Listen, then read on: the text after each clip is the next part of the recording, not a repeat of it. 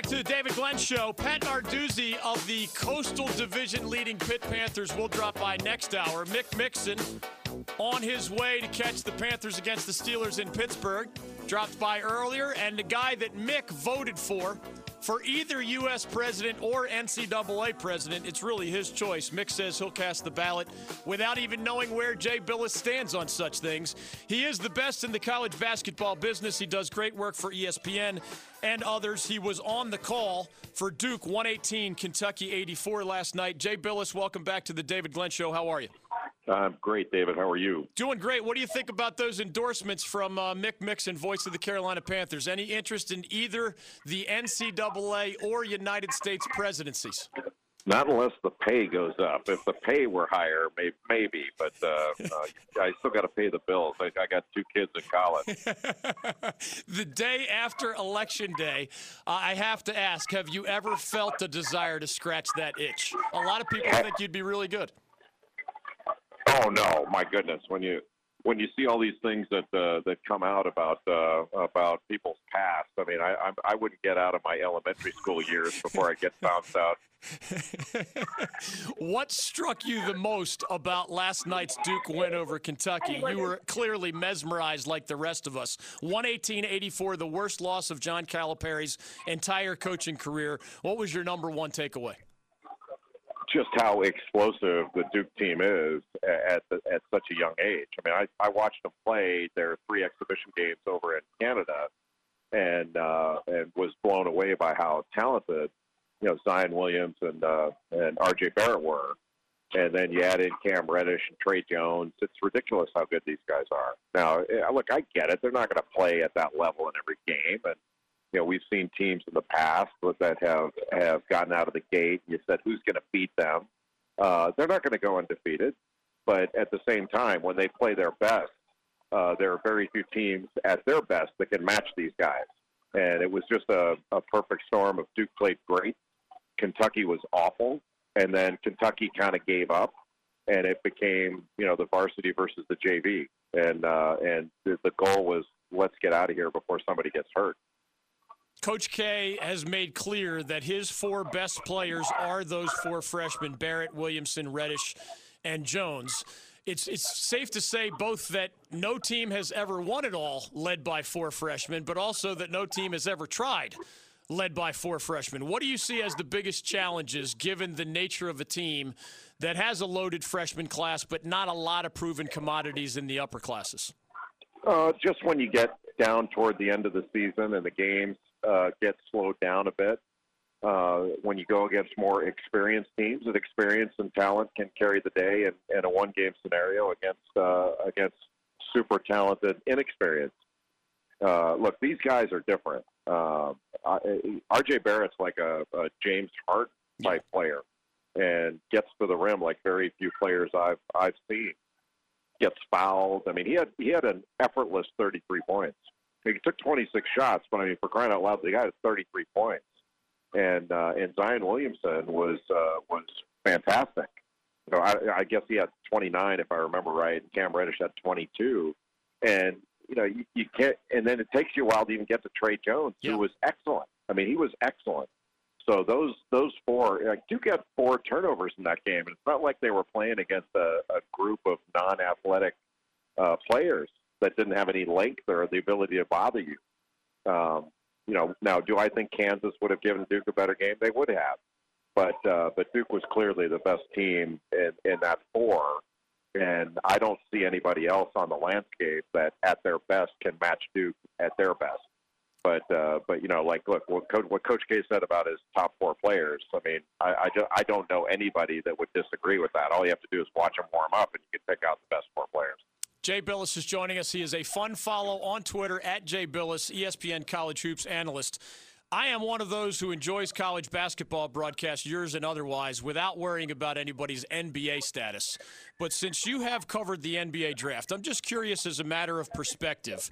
When you think of R.J. Barrett and Zion Williamson and Cam Reddish, all Duke freshmen, would they be on the way too early Jay Bilas, top 5 2019 NBA draft board? I mean, is that the collection of talent we're talking about right now by NBA standards?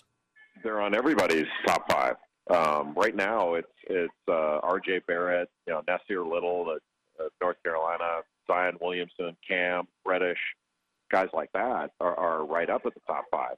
So I don't think that's surprising at all to anyone. I mean, we've seen stuff like this before where you had, maybe not with three. I mean, I don't ever remember the top three players, top three ranked players in a class going to the same school. Right. That's a first. Now, maybe you've had a collection of players that should have been ranked top three going to the same place, but they were ranked differently. Maybe the Fab Five back in the early '90s, whatever it may be. But these guys are special. Last one I can remember was probably 2012 with Anthony Davis, Michael Kidd-Gilchrist, and those guys. Where look, number one classes are different. And they're different as they compare to number two classes in a given year, and then number one players are different. So R.J. Barrett's the number one freshman in the country. Zion Williamson's the most dynamic, but Anthony Davis was better than all these guys. So it varies year to year. When Kentucky won it all in 2012, it was not only Anthony Davis, MKG, and Marcus Teague as one-and-done guys. They had sophomores in Terrence Morris and Deron Lamb. They had a sixth-man senior in Darius Miller who averaged double-digit points per game. What is the challenge at Duke with guys like Marquise Bolden or Javin DeLaurier or Jack White or Alex O'Connell? I mean, you write about toughness. You've talked about leadership. How does it work with this unusual dynamic along those lines? Because you know the deal. Quinn Cook and Emil Jefferson helped those 3 one-and-done freshmen win it all back in 2015. This is uncharted territory here. Yeah, I'm not sure how uncharted it is. I mean, you have guys that are complementary players, and what complementary means is you complement your best players. And so that doesn't mean these guys can't play. They're good players, but they're playing specific roles. So what they need to do is play those roles consistently, game in, game out. And, Jack White came into the game, and he provided a great deal of energy. He got rebounds. He got loose balls. He was physical. Bolden was physical, and he finished plays and helped protect the rim and rebounded effectively. And O'Connell came in and was ready to shoot when the ball got to him. Javin DeLaurier needs to run the floor, be a consistent rebounder and a good defender, stuff like that. Like those guys can all be really impactful. So just because their 4 best players are freshmen, these guys are not built like most freshmen, not only physically, but their mental makeup. So we've seen this kind of thing before, as far as young players taking the lead. And again, you go back to that Kentucky team in 2012. Like, look, I get the roles that all the different guys played. That team won for one overarching reason, and that was Anthony Davis. Like, if you remember, Anthony Davis blocked, I think it was 186 shots that year. That was more than 320 Division I teams. Wow. Without Davis, being like the unstoppable force or immovable object, whatever you want to call it, defensively. I don't care what kind of leadership those guys got on the other end from, their sophomores or whatever. They weren't winning. What made them win was they had an extraordinary player in Anthony Davis to put them over the top. And Duke has 2 of those guys. They're just not – they don't do it on the defensive end like Davis did. But they have 2 extraordinary players on the offensive end in Barrett and Williamson. Jay Bilas joining us on the David Glenn Show. You could not have seen everyone play, but when you think about the nation and nice wins last night by Kansas over Michigan State, Gonzaga, Virginia, Nevada, Carolina won on the road, Villanova got a win. Even if you believe Duke at its best will be hard to beat, who else is on your short list of those with the best chances of, just making a run in the long run? Kansas would be right up there. A healthy Gonzaga. They're not healthy right now. Killian Tilly is out. I think Virginia is going to be really difficult to play against again this year, and I think they'll be a similar team to last year where they can win the whole thing.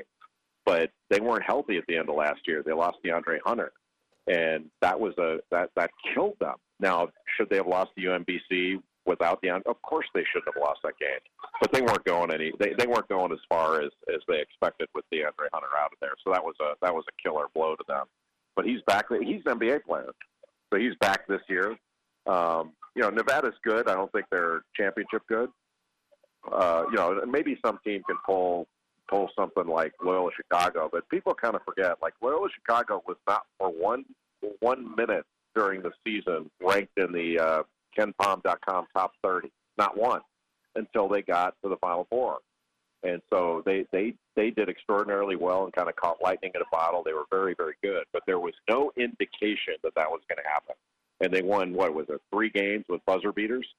Can those things happen? Yeah. But it's kind of few and far between, and doesn't happen that often. Last thing for Jay Bilas on Twitter, at Jay Bilas. Calipari said last night, I got out-coached. My guys got outplayed. We're going to watch this tape and move on. Where do the Wildcats go from here after the worst loss of John Calipari's 30-year coaching career? I don't think that's that big of a deal. I really don't. And, I think it was very nice of him to say he got out-coached. But he got out-recruited. It wasn't like there was an X and O advantage and he couldn't, he didn't do a good job. He got out-recruited. And Duke's just got better players right now. And they played better on that night. But what difference does it make if, I think the last time that this happened where a team lost by 30 that Cal coached was in, 2013. They lost to Tennessee by 30. What's the difference? You lose Tennessee by 30 and lose to Duke by 34 or whatever it was. I don't think that's that big of a difference. They need to pick themselves up, dust themselves off, and move forward. They'll be fine. This is going to leave a mark. People are going to remember this. But a month from now, if they continue to get better and continue to fight hard, they're going to be right there. And if Duke, a month or two from now, if they get beat, maybe Gonzaga beats them, or who knows what happens. People are going to look at things a lot differently. I don't know how many people are going to remember this game at the end of the year. It certainly made a big impression. But with the benefit of time, a lot of this is going to fade in our memory. Hey, R.J. Barrett just had the most points ever for a Duke freshman in his debut game. How close were you to 33 way back in the day? I actually had 35 if you count my first 8 games. But yeah, I think the top scoring for a freshman in a debut game was 25 by Marvin Bagley last year. And I don't remember who it came against, but I know it wasn't Kentucky or Michigan State or anybody like that. It wasn't the Champions Classic. Elon, yeah. This is not gonna be the last time that R.J. Barrett approaches 33. That's gonna happen again. And some of these guys are going to trade off leading scorer status, but they're going to set all kinds of records because they're the ones that are going to take the majority. He had 26 shots. Those guys are going to get a lot of shots this year. His name is Jay Bilas. He is the unofficial president of college basketball, but not your country nor the NCAA. He does great work for ESPN on Twitter at Jay Bilas. Jay, as always, thank you for the time on the David Glenn Show. Thanks, David. Great to be with you. It's an unpaid position, the unofficial president of college basketball. I think he's going to be okay without the extra compensation.